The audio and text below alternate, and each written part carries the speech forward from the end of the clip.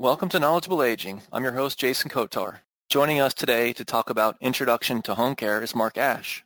Mark is a senior serving professional with Right at Home, a locally owned licensed home care agency covering Montgomery County and Prince George County and parts of Baltimore. Mark has been with Right at Home for 8 years, assisting families with keeping their loved ones home and thriving in their communities. Mark has been in the healthcare industry for 20 years in many roles. He worked in the field of adult daycare, running 2 vibrant centers and helping open several more as a consultant. Mark has spoken in many different settings about topics from patient advocacy to healthy eating to what it takes to continue to thrive in the community.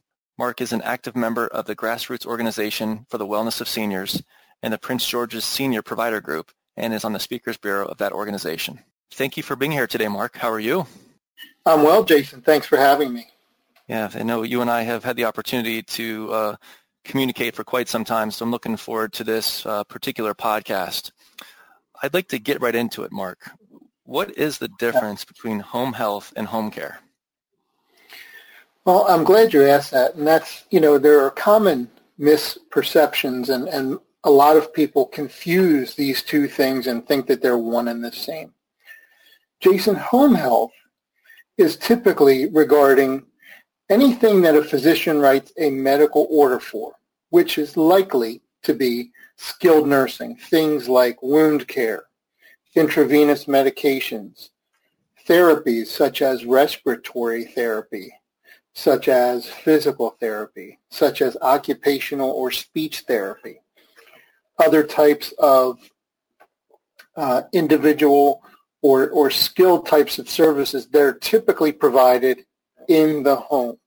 Now, these services are typically provided when if a person is either hospitalized or in a rehabilitation unit after hospitalization, they qualify under their insurance, under their medical insurance, to go home and receive these services. Home care, what we're going to talk about today, is typically considered non-medical care. In other words, a physician doesn't write an order for it. It's typically covers a couple of different parts of our lives. It's what we call, in the simple sense, what we call companion and chore services, where if a person needs a little bit of help in their home, but doesn't require full-time inpatient care, they may receive services like companion care, and I'll describe that in just a moment. And if they need help with their activities of daily living, and we describe those as eating, bathing, dressing, toileting, and mobility. So if a person needs hands-on assistance with those types of things, that's really when an aide is going to come in and help with the personal care as well as the companion and chore services. Companion care is when a client is able to do their own personal care. They're able to handle their own hygiene. They're able to feed themselves and things of that nature. But they may need things in the home that help them stay safe and continue to thrive in their home. They may need things like transportation to and from their medical appointments or to the grocery store or out with friends because maybe they can't drive anymore. They may need assistance with things that have become more difficult, like light housekeeping, changing the bed linens, doing the laundry, things of that nature. Those are typically companion and chore services. If they have a problem remembering their medications, a companion caregiver can assist them by reminding them to take their medications. And also, that companion caregiver can help them by taking them to the grocery store and helping them with their shopping, making sure that they're buying healthy food alternatives. And that companion caregiver can assist with preparing their meals if they need assistance with that. So the things that have become harder in life, if you have a companion caregiver come in, they can assist with those types of things. What is personal care and how can it be provided?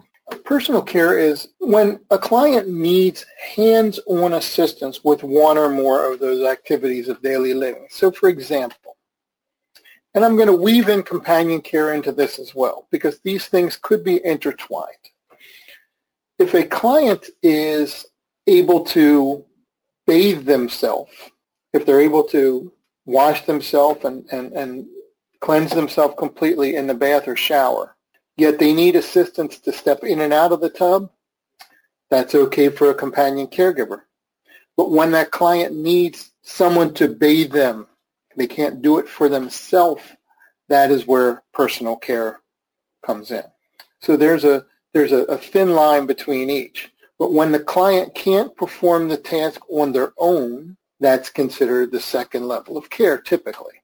So for example, if a client can feed themselves, a companion caregiver can make meals for them. But if the client needs to be fed, or if the client has chewing or swallowing issues, that would be typically the personal care level. When a client needs assistance in dressing completely, if they need the caregiver to put on their undergarments, to button up their clothing and so on, that is the personal care level. If the client just needs someone to do up a button or two, that's okay for a companion caregiver.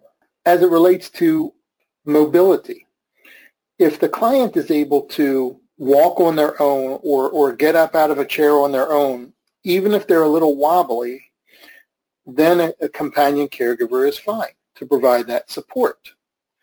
But if a client needs to be lifted out of their bed, or if the caregiver needs to do more than half of the task of lifting them from a chair, lifting them from a bed, lifting them from the toilet, that's typically the personal care level. So like I say, there's a thin line between each, but normally when a client needs assistance with more than half of the task, or when the client needs assistance completely in finishing the task, that's typically where personal care comes in.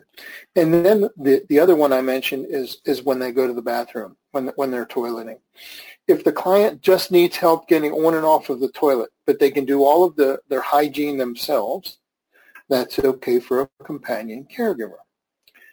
If the client needs someone to perform the hygiene tasks for them, to complete the paperwork, that requires an aide to provide the personal care.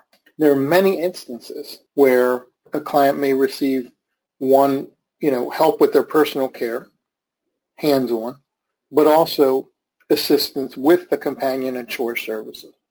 So typically a home care agency can provide a caregiver either at the companion level that does the companion and chore services, or the caregiver will be provided at the personal care level where they can assist with the personal care as well as the companion and chore services. How does somebody actually determine, so when you first start working with a patient and they are at a companion, how often are they reassessed to determine where they fall in the two levels of companion care versus personal care? A qualified, well-trained home care aide can recognize when the client's deficits begin to become too great, where they're needing more hands-on assistance. So if we have a caregiver in place, let's say for providing companion care, and they recognize that the client is not doing their own hygiene, they're not able to cleanse themselves after they go to the bathroom, or they're not able to bathe themselves or provide the right skin care for themselves. And these are critical issues because these could lead to, especially in an older adult, these could lead to skin breakdown, which can lead to infection or wounds or something of that nature. So when hygiene becomes critical like that, it's important for the caregiver to recognize that the client isn't doing it for themselves. So the caregiver should call a nurse in to do the assessment and determine if the next level of care is required. What about medication? Can any type of caregiver give medication? Typically, with a licensed home care agency, it's required that a med tech administer medications. If at any client level, whether it's companion or personal care, if the family has prepared a pill box and a caregiver under a licensed agency can bring the pill box to Mr. Smith, let's say, and say, Mr. Smith, it's time to take your new medication. Here's a glass of water. And if Mr. Smith is able to pick up those pills on his own and take those pills on his own, that's considered a medication reminder. Any caregiver can do that. That's a medication reminder.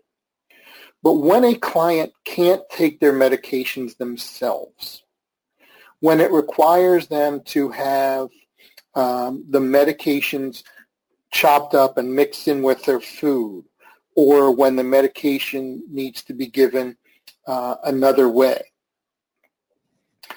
that requires a medication technician, which is a certified employee that is authorized to give medications under the licensure of the nurse who's licensed to run the home care agency. Just for the purpose of the audience, Jason, I thought maybe I would give a couple of examples of where companion care could come into play and where the personal care might come into play. Because I don't want someone to think that home care is just for an older adult. So I want to give a couple of examples.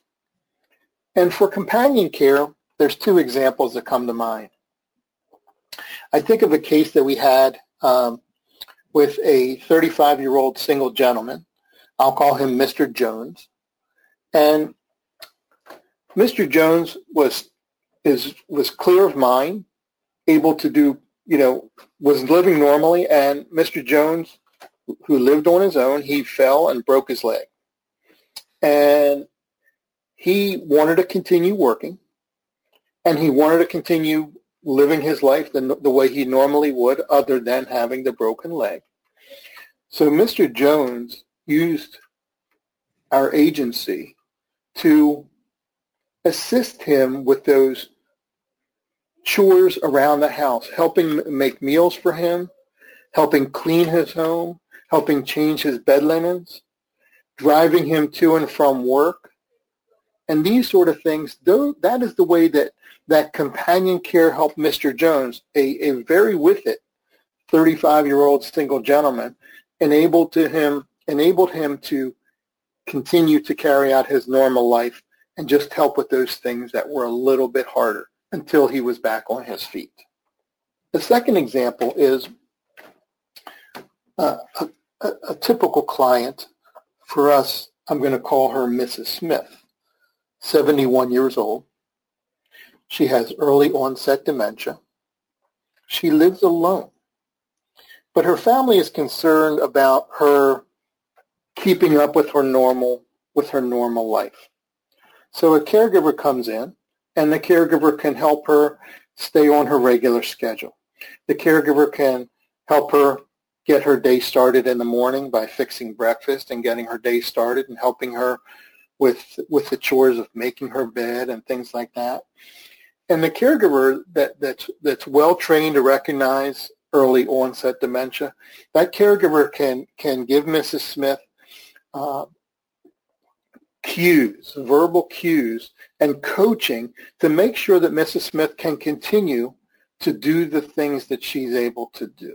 And then the caregiver can assist with the things that might be harder, like cooking over the stove that may have become more difficult, can help with the medication reminders, can help with driving Mrs. Smith to her medical appointments and to her grocery shopping and things like that.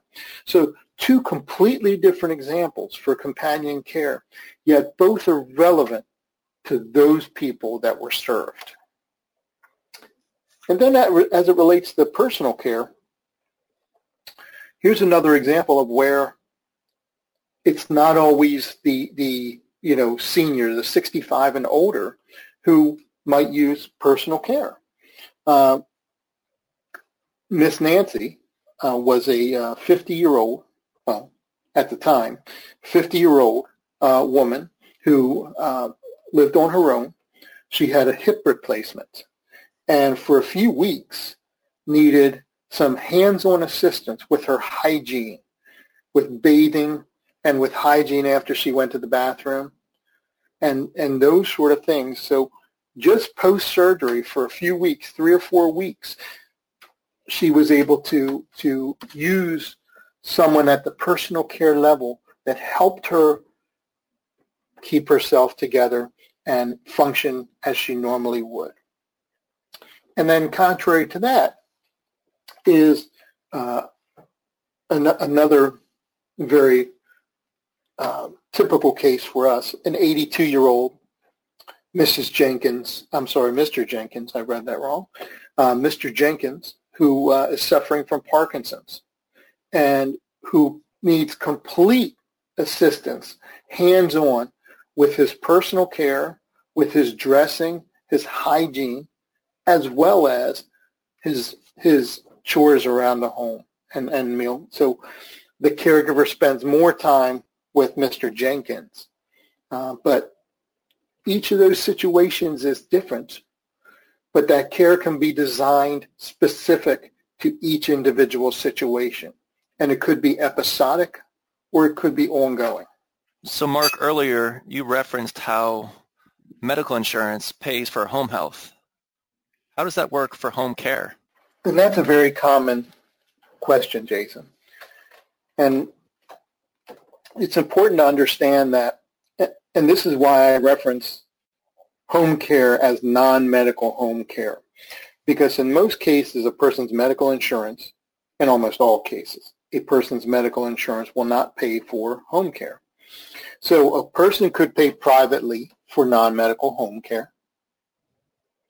A person might have long-term care insurance, which is a specific type of insurance that is designed to pay for non-medical home care or assisted living care. So many people now are adding long-term care insurance to their portfolio because they recognize the benefits of that. There are a couple of veterans benefits which pay for non-medical home care. In some cases, a veteran themselves could qualify under the veteran's medical benefit for a program.